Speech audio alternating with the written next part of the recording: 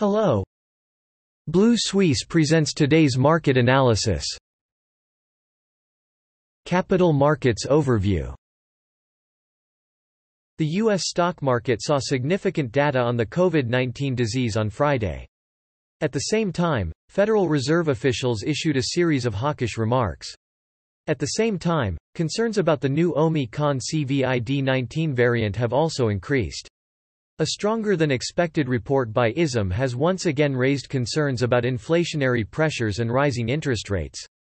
At the same time, the U.S. economy has created the least number of new jobs this year, at 210,000, estimated at 550,000. The unemployment rate has fallen more than expected, reaching 4.2%, and the labor force participation rate has risen to 61.8%. The Nasdaq Composite Index, dominated by technology stocks, plunged 1.9%, to its lowest level since October 18, dragged down by the decline of Apple and Meta Platform Inc. The iPhone manufacturer failed to speak after learning that the iPhones of at least 9 U.S. State Department employees were hacked. At the same time, the Standard & Poor's Index fell 0.9%, close to the level since October 15, and large technology stocks fell sharply. Finally, the Dow Jones Index fell 0.2%, partially offsetting the gains of the previous trading day. On Friday, Toronto's main stock index S&P/TSX fell 0.6% to close at 20,639, partially offsetting the previous rise. Investors digested the U.S. mixed employment report and concerns about the new Omicron COVID-19 variant, as well as Fed officials. A series of hawkish remarks. In the border areas, the labor market data from the world's largest economy is disappointing. Last month, only 201,000 jobs were added, and the labor force is expected to increase by 550,000.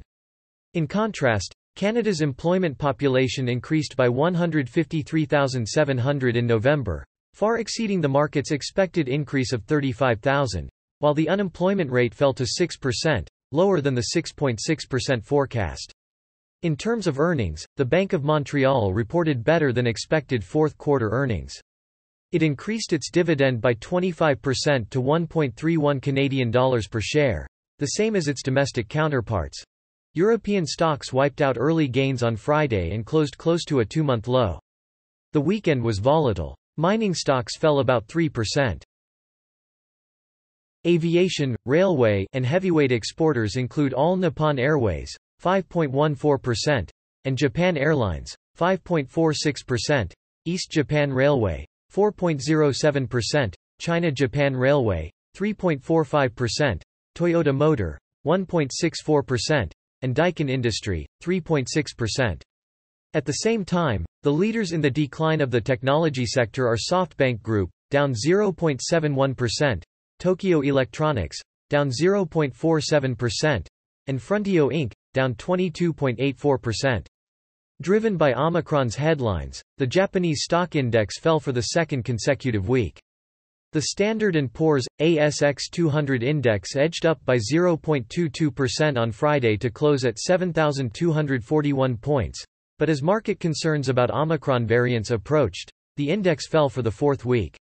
The number of new variants in Australia increased on Thursday, prompting the state government to strengthen domestic border controls, and health experts are waiting to learn more about the dangers posed by the virus. The country also reported its first locally transmitted case of Omicron, involving a student who had no travel history in Sydney.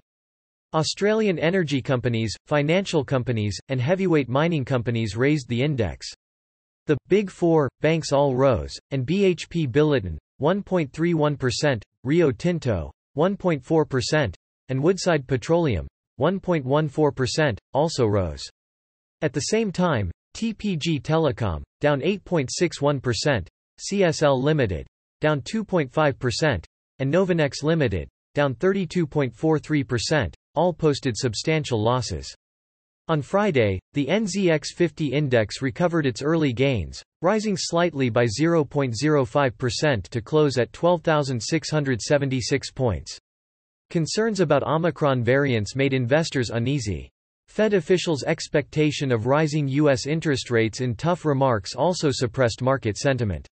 New Zealand transitioned to a new traffic light system on Friday, ending months of lockdown and companies opening their doors to customers nationwide for vaccinations.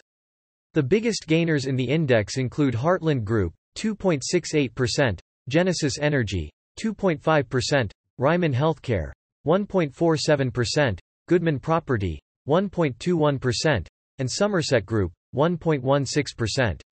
At the same time, the index lags behind restaurant brands, down 3.87%, Oceania Medical, down 3.7%, A2 Milk, down 2.37%, New Zealand Mercury, down 1.8%, and Fonterra Shareholders, down 1.39%.